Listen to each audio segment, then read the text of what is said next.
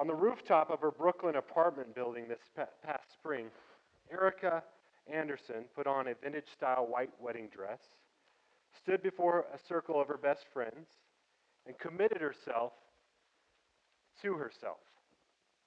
I choose you today, she said. Later, she tossed the bouquet to her friends and downed 2 shots of whiskey, one for herself and one for herself. She had planned the events for weeks, sending invitations, finding the perfect dress, writing her vows, buying rosé and fresh baguettes and fruit tarts from a French bakery. For the decor, an array of shot glasses emblazoned with the words, "You and me," in each one a red rose. It wasn't an easy decision, she noted on the wedding invitations. I had cold feet for 35 years.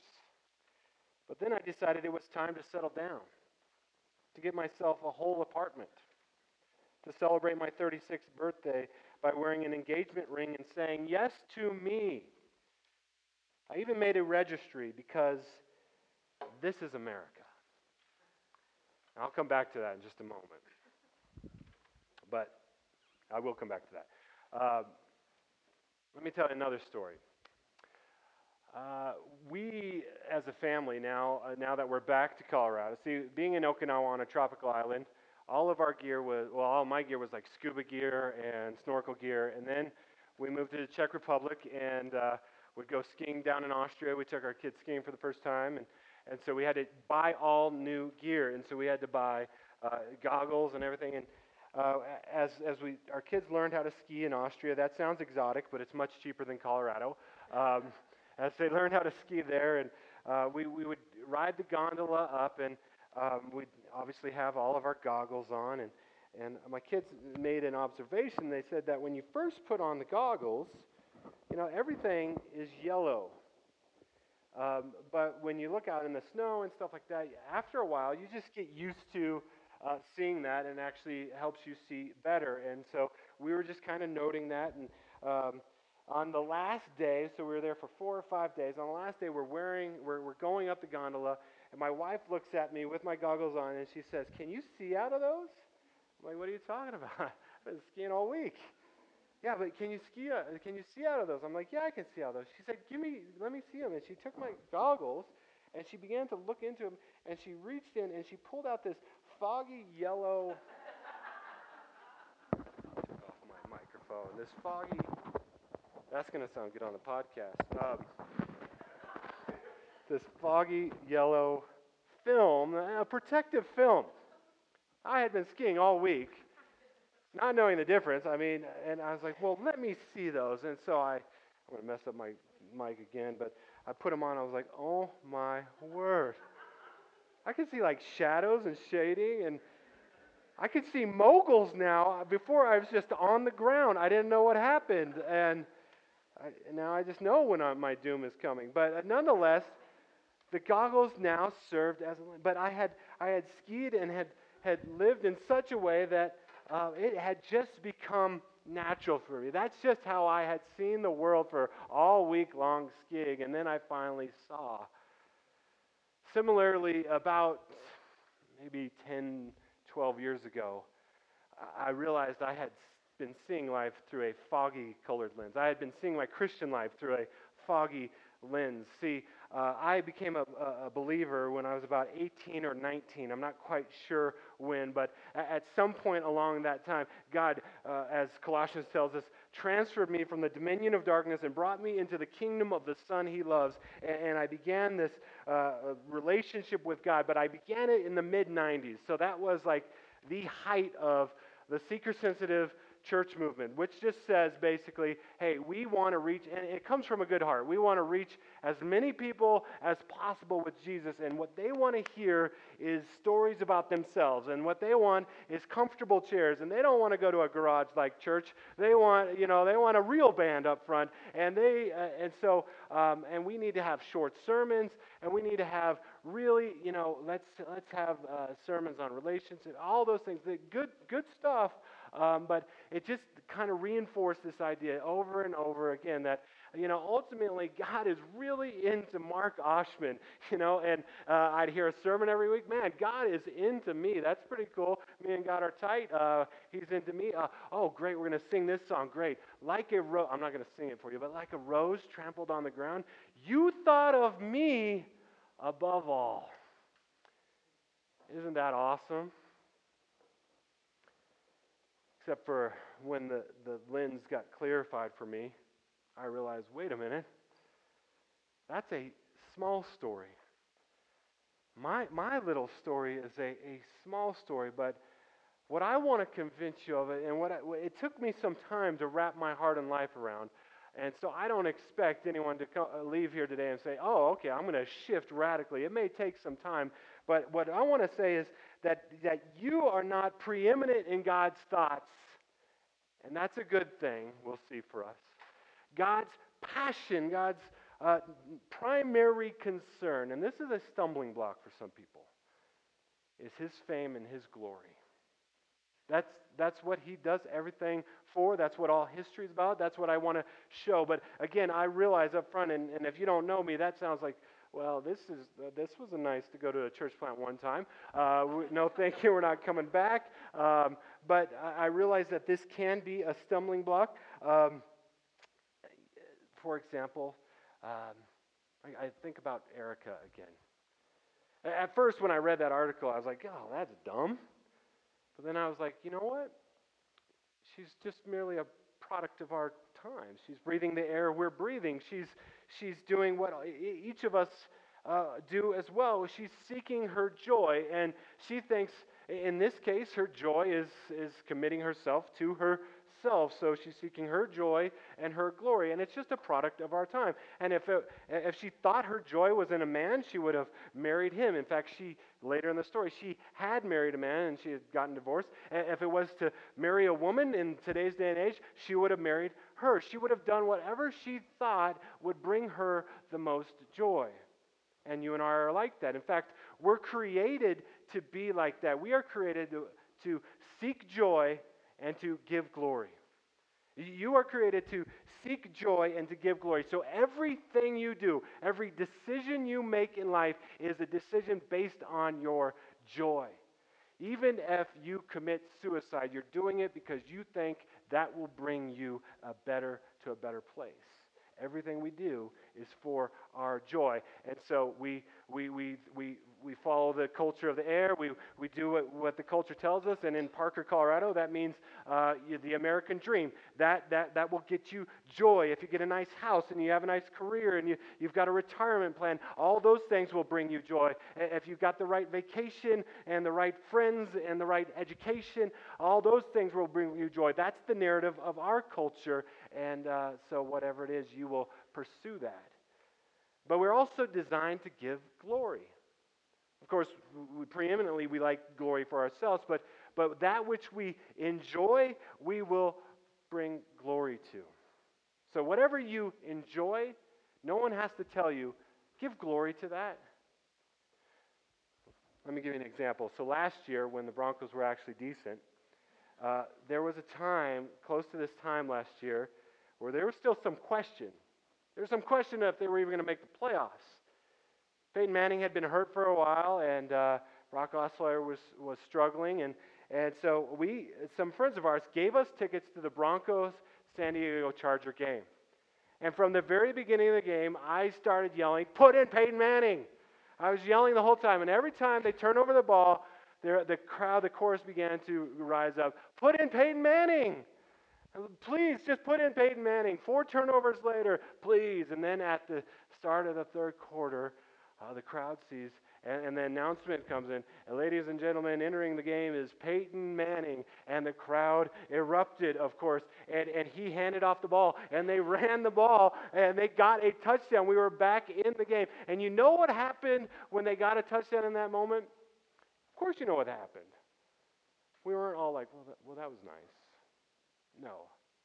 We enjoyed it, and we gave glory to it. And no one had to tell us to give glory. We had our hands in the air. Yes, Peyton's back. Oh my goodness. We're giving high fives to strangers. Did you see that? That's awesome. How he handed off the ball? It was amazing. And they scored a touchdown. Praise and honor and glory go to the Denver Broncos in that moment. What you enjoy, you will glorify. And my big idea, and the stumbling block for many, is that God is radically committed to His glory. That's what I want to say here as we start off a church plant. But I want to add a caveat and come back to this at the end. God is passionately committed to His glory, and that is very good news for you and for me this morning. It's the best news. But it doesn't sound like that at first, and it becomes a stumbling block for many. Many in our culture, Oprah Winfrey, when she was 27 years old, she says she was in church, and the pastor was talking about the attributes of God and saying, God is like this and like that. She said her heart was singing, and then she said that she said that he said, that he quoted in Exodus, that God is a jealous God. He's a jealous God. And she said, in that moment, she was done. She was done. How could God be a jealous God? That seems like a very small thing. That seems like an egomaniacal thing to do for a God. So she said, I'm out. I don't want that. She grew up in a Christian home. She grew up going to church. Similarly, Brad Pitt grew up in a Christian home, and he went to church, and he said it worked for him for a while, but then he struggled with this idea. He said, you have to say to God that He's the best.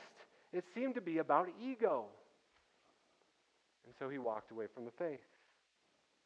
C.S. Lewis, before he became a Christian in his 20s, he became a Christian at 29. Before he became a Christian, he said, when I read the Psalms, the Christians believe that the Psalms are from God, and in the Psalms they repeatedly command God's people to praise God.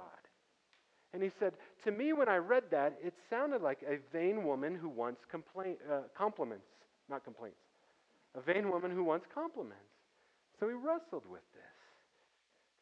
And the other problem we have with this idea is that if that's true, that God is radically committed to His glory, then that means He's not radically committed to my glory. And we want a God radically committed to us. We want a 2-inch pocket God that we can pull out and say, I need you here. We want a butler in the sky that can just kind of serve us when we need him and kind of hang out in the back room when we don't. But if God is committed to His glory, then that means He's not committed to my glory. And so that might be a struggling point for some of us here today. But I want to just, again, say this one thing. The most important truth of the universe is that God is passionately committed to His glory. And that's a very good thing for us. So let's go back to Romans chapter 11. If you have a Bible, maybe you can pull it up on your phone if you don't, or whatever. I will normally, when I'm preaching, will preach just one passage. Today I'm going to do just a few more, and I'll put the extra passages on the screen, just because this is the central theme of all of Scripture. And so there is no way I can even scratch the tip of the iceberg on this issue. But when the blinders came off for me, when the shield got pulled back, I began to see this truth throughout all of Scripture, and I began to see the glory of it and the joy of it. And that's my hope for you and for me as we launch out in a church plan in 2017. Romans chapter 11. I wish I could preach all day. I preached through the first 11 chapters of Romans. Perhaps, well, for me, the most profound book of the whole Bible is the book of Romans. And in the first 11 chapters of Romans, Paul is writing to the Romans, and he's showing them how God is both perfectly just and holy and righteous and loving and merciful in Christ, and how He could reconcile people who willfully and strongly went against God and His glory, for all have sinned and fall short of the glory of God. And how could God, in His mystery, bring those people into the family of God and still be just, and still be right, and still be holy? And so the first 11 chapters of the book of Romans, Paul is unpacking this profound mystery under the power of the Holy Spirit. He's writing this, and as he gets to the end of 11, and before, as he often does in his letters, transitions to how does this apply to our life, he just pauses and he gives what's called a doxology. It's from two words. Doxa means glory, logos means word. He's giving a glory word now. He's like, I just have to stop. The things that God has revealed to me, the things that God allowed me to just write, we just need to stop and praise God right now for who God is. And so that's what he does. Verse 33. Oh, the depth. Oh, the depth. Let's just stop right there.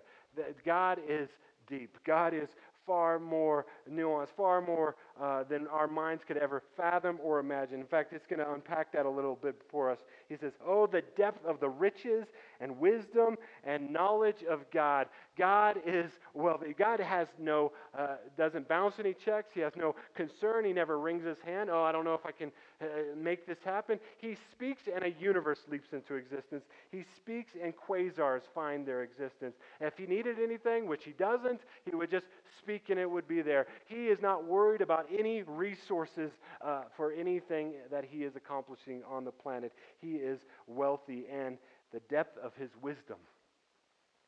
So here's a great thing to say at the beginning of a church plant. No matter how long we gather together, no matter how long we study this word, no matter how much we grow and know, man, we are just going to skim across the surface together. As finite beings with limited minds and limited capacities, there is never going to be a time where we're going to be able to say, hey, go out and explain God to people. Like, we're not going to be able to do that.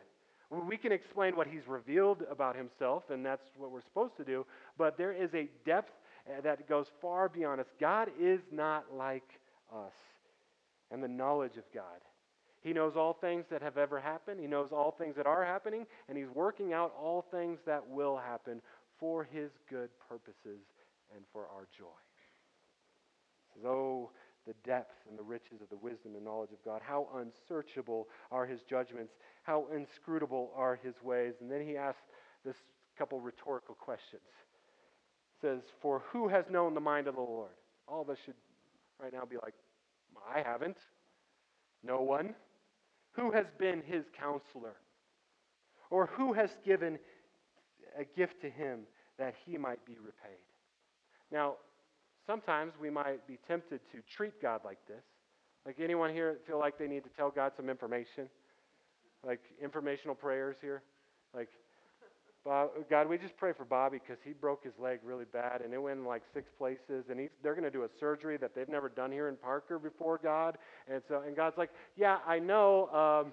I created every cell in his body. I'm aware about that. And just like, God, I have this thing going on in my life, and just kind of giving God information, like and then we kind of counsel him. Lord, you kind of need to do this in this moment.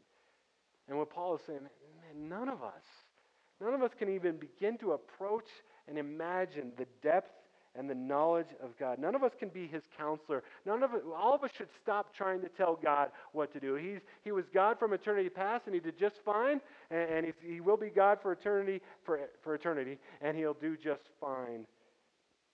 Or who has given a gift to him that he might be repaid? See, religion, a religious system will be, I do some things, and then God repays me. If I give money to the church, then God will probably be good to me. If I show up, God, are you noticing I'm showing up? It's not even a church, God. It's a church plant. Do I get extra credit for that? God, check that box off. God, can I get some extra credit for that?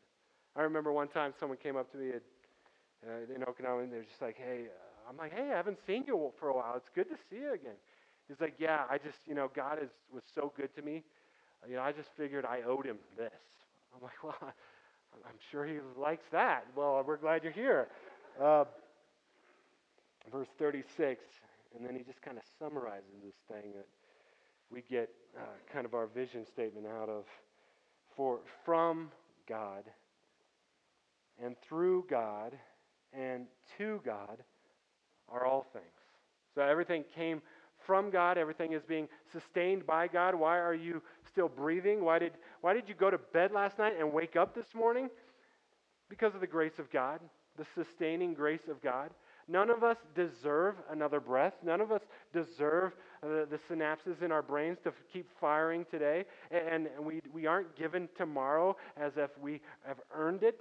It is all being from God, sustained by God, and it is ultimately to God. And so he concludes, to him be glory forever. And he says, amen. Amen. Amen is not just like an extra throwaway word we throw at the end of our prayers, by the way. It means, let it be so, let it be true. Make this happen, God. Amen. To you be the glory forever and ever and ever. And so this truth that God is passionately concerned about his glory, that we would wrap our lives around this and see it in the Bible. That's my hope.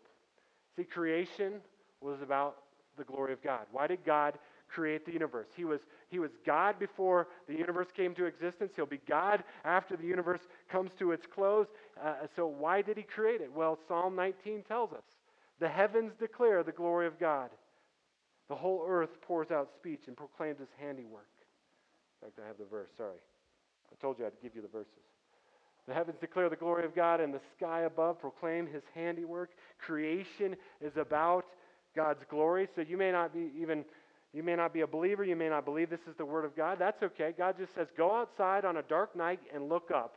And in that moment, you will see the universe praising and glorifying God. Elsewhere, we see that trees glorify God, the oceans glorify God, all of creation glorifies God.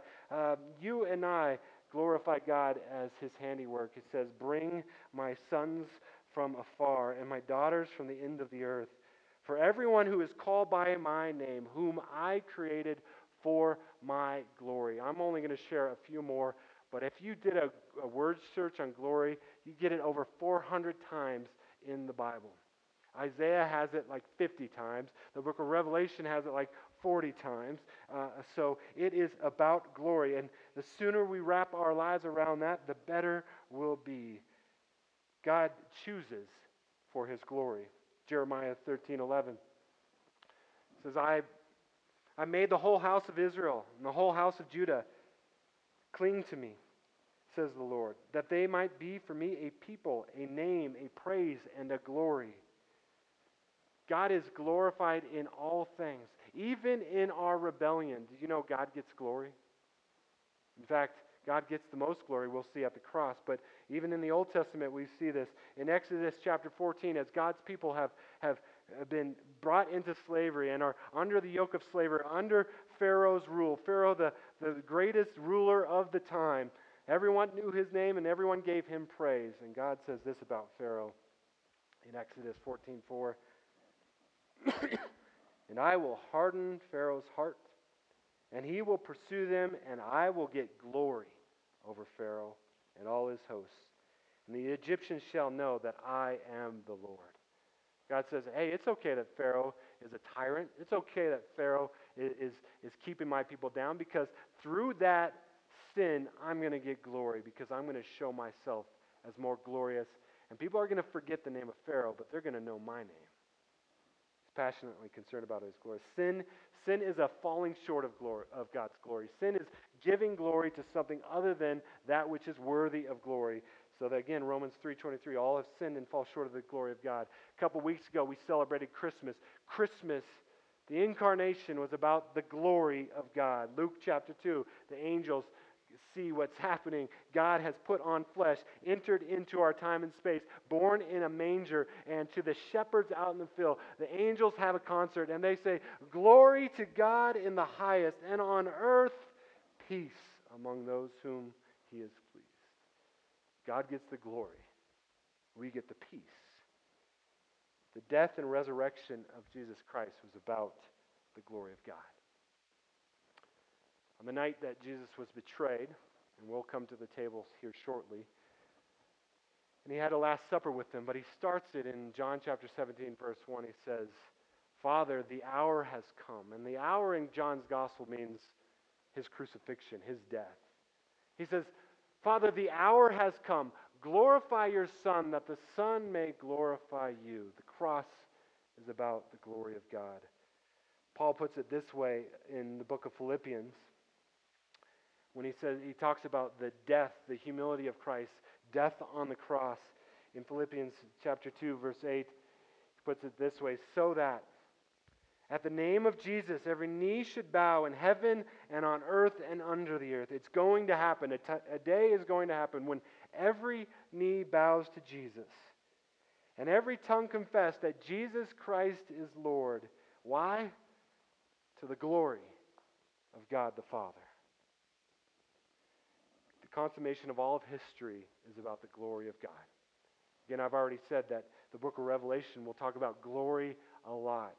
I'll just give you one verse here. Revelation 4:11, they're singing out, "Worthy are you, our Lord and God, to receive glory and honor and power, for you created all things, and by your will they existed and were created." God alone is worthy. The question is, God a megalomaniac? See, because when we see a celebrity or an athlete or someone else say, worship me, give me glory, if they make a tackle on special teams and they act like they're the best in the world, and they're like, give me glory, we're like, that's not right. You're doing your job, right? So how is it that God can be like that? Well, because we rightly know, innately know that anyone else demanding glory is a megalomaniac because they aren't worthy of all glory, honor, and praise.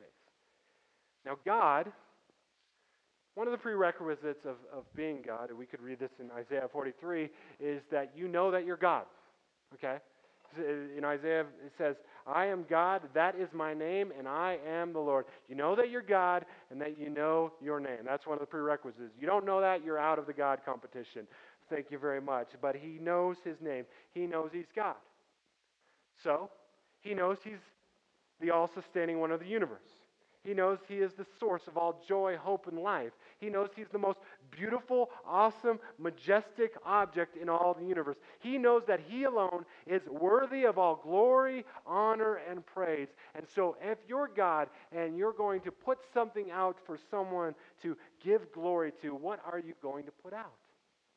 If you put anything other than the best, then you're not loving. And again, you're out of the God competition, because part of being God is that you are loving, the most loving. And so if you say, it's okay, you can glory in a boyfriend or a girlfriend or this college team or that job or all that, you can put all the glory in that, that's okay. Then in that moment, you would not be as loving as possible, because you'd say, go ahead and give it away to something lesser.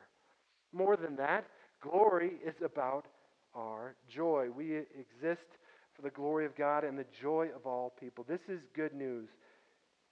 God is most glorified in us when we are most satisfied in Him. So again, I've said, whatever you enjoy, you will glorify. So whatever you enjoy, you will glorify. And so God gets glory when we delight in Him, when we come to Him. And so C.S. Lewis, unlike Oprah and unlike Brad Pitt so far, he came to this realization. God demanding our praise is not because He needs praise. By the way, He's God. He needs no praise. He needs nothing. There is nothing lacking in His being and His sufficiency. And so why does He always say, praise the Lord, praise the Lord? And C.S. Lewis had this awakening. The filter, the lens came off on his eyes. And he said this, and it's a little bit technical. I'll read it. It's on his commentary on the Psalms. He says, my whole more general difficulty about the praise of God depended on my absurdly denying to us, as regards the supremely valuable and what we delight to do, what indeed we can't help doing, about everything else we value. So he's saying, everything else you value on earth, there is a natural desire to praise it. So it doesn't matter what it is. If you could be a drug addict and you get some really good drugs, you're going to tell your friends, this is the good stuff.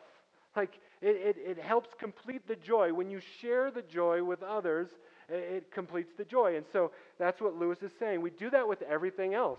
A girl does that with her lover. A person does that with his bank account if he gets his joy out of that. He's like, look at me, or whatever the case may be. But he says, we Everything else, when we praise it, it completes the joy. That's what he says. He says, I think we delight to praise what we enjoy because the praise not merely expresses, but completes the enjoyment.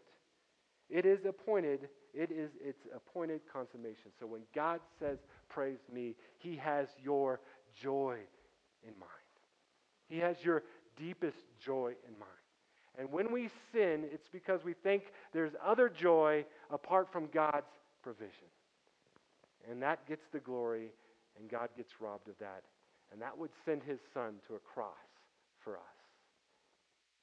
It's for your joy and my joy. We exist for the glory of God and the joy of all people. So if we wrap our lives around this and we say, okay, God, it's about your glory, but we're going to need some joy out of this. He's like, we can do that. And you begin to see things from a 10,000 years, 50,000 year, 100,000 year perspective, then you can start to live like that. But when we see things through the myopic lens of my life and my stress and my boss and all these things, then you start to lose sight of joy and you start to feel the weight of the burdens of life come on you. John Newton said it'd be like someone who knew they had a great inheritance waiting for them in New York City, and on the road there, the carriage breaks down about a mile outside of New York City. Can you imagine what that person would do in that moment? They wouldn't be like, oh, darn it, my carriage broke down. I can't believe it, my carriage broke. God, what kind of God are you? They'd be like, I'm going to walk a mile because in New York City, I've got an inheritance that far surpasses this. That's no big deal. Jesus said the kingdom of heaven, if you understand this connection between joy and glory, you understand what Jesus talks about when he talks about the kingdom of heaven. The kingdom of heaven is like a man who finds a treasure buried in a field. When he found it, he buried it. And then what does the text say? It says, in his joy, he went and sold everything he got to buy that field. So in other words, Jesus said, give away everything. Give up your life. Sell yourself out. If you're a poker player, go all in on Jesus because you know what's in that field, right? You know, an eternity with Jesus lasts for you. We know that the glory of God will be the central thing of eternity. In fact, if you look at the very last pages of the Bible, in Revelation 19 and 20 and 21, it says that when the new heaven and new earth are created, and the new Jerusalem comes down, it says there's no sun or moon to light them. Why? Because the glory of God lights all of eternity. So it'd be good for us as a church to begin to wrap our minds and our lives around God's glory now so that we're not surprised then when the glory of God is what lights them. The angels cry out, holy, holy, holy is the Lord God Almighty. The whole earth is full of his glory. Well, I want to just conclude by coming to this table. Again, this table is about the glory of God. On the one hand, this is food for our body. On the other hand, it's food for our souls. On the night Jesus was betrayed, he gathered his disciples, and you already heard, he said, Father, the hour has come. Glorify your Son, that the Son might glorify you. And he gathered the disciples, and he took the bread, and after giving thanks to the Father, he broke it, and he said, this is my body broken for you. As often as you eat of this, do this in remembrance of me. He says, remember that your sin and rebellion required my broken body on the cross. But because I love you and because I'm just, I do it joyfully for you. After the supper, he took the cup, and he says, this is the cup of the new covenant, which is my blood poured out for you for the remission of sins. As often as you drink of this, do this in remembrance of me. This is not any table of any denomination, but it's a table of all who have confessed the Lord as Savior. All who have come to him in faith, by grace through faith, have been transformed by the kingdom, have repented of sin, and said, Jesus, I take all I know of me and give it to you. If you're just here exploring Christianity or you don't know where you stand on that, we would just ask that just between you and God that you would maybe spend some time in prayer and say, Lord, if you're real, would you reveal yourself? But you would refrain from coming to this table because this table represents his body broken for you and his blood shed for you. I would say our tradition, but I guess if it's the first time you meet, you can't really say this, but what we'll do is we have two tables up here. We have a gluten-free table, because that's the thing these days, and we have a regular table, and you can go ahead and take that. But just between you and your Savior, as the music's playing, you can come up as a family or individually or however you see fit, and come and take the bread that is broken for you and dip it into the wine that was the blood that was shed for you, and commune with your Savior. After everyone has had an opportunity to take of that, we'll sing one last song, a doxology, and then we'll invite you to just continue to fellowship and join us at the skating rink if you'd like to. But with that, let me close this in prayer, and then you can come up as you see fit. God, we come before you now, and I pray, Lord, that this message would be, in some way, a strand of every message you allow me to ever preach. That you are glorious, and that is very good news to us. And Lord, we see that through your Son Jesus on the cross. We see that you took our sin for us. We deserved the death that you took for us in our place, and you poured out your blood for us to the end that you are glorified, that every knee shall bow and every tongue confess that you're Lord and the Father will get the glory. So God, I pray that whatever you do in Redemption Parker, that you would do it in such a way that you get much glory. God, we repent. Lord, all of us have sought our own glory. All of us have sought joy apart from you. And so we ask, God, wherever that is specific in our lives, Lord, even right now, you would bring a spirit of conviction to us, so that when we taste of the bread and taste of the wine, it will be a tasteable gospel, good news to us, even as we consume this. So, Lord, thanks for this day. Thanks for your glory. It's in Jesus' name we pray. Amen. Amen.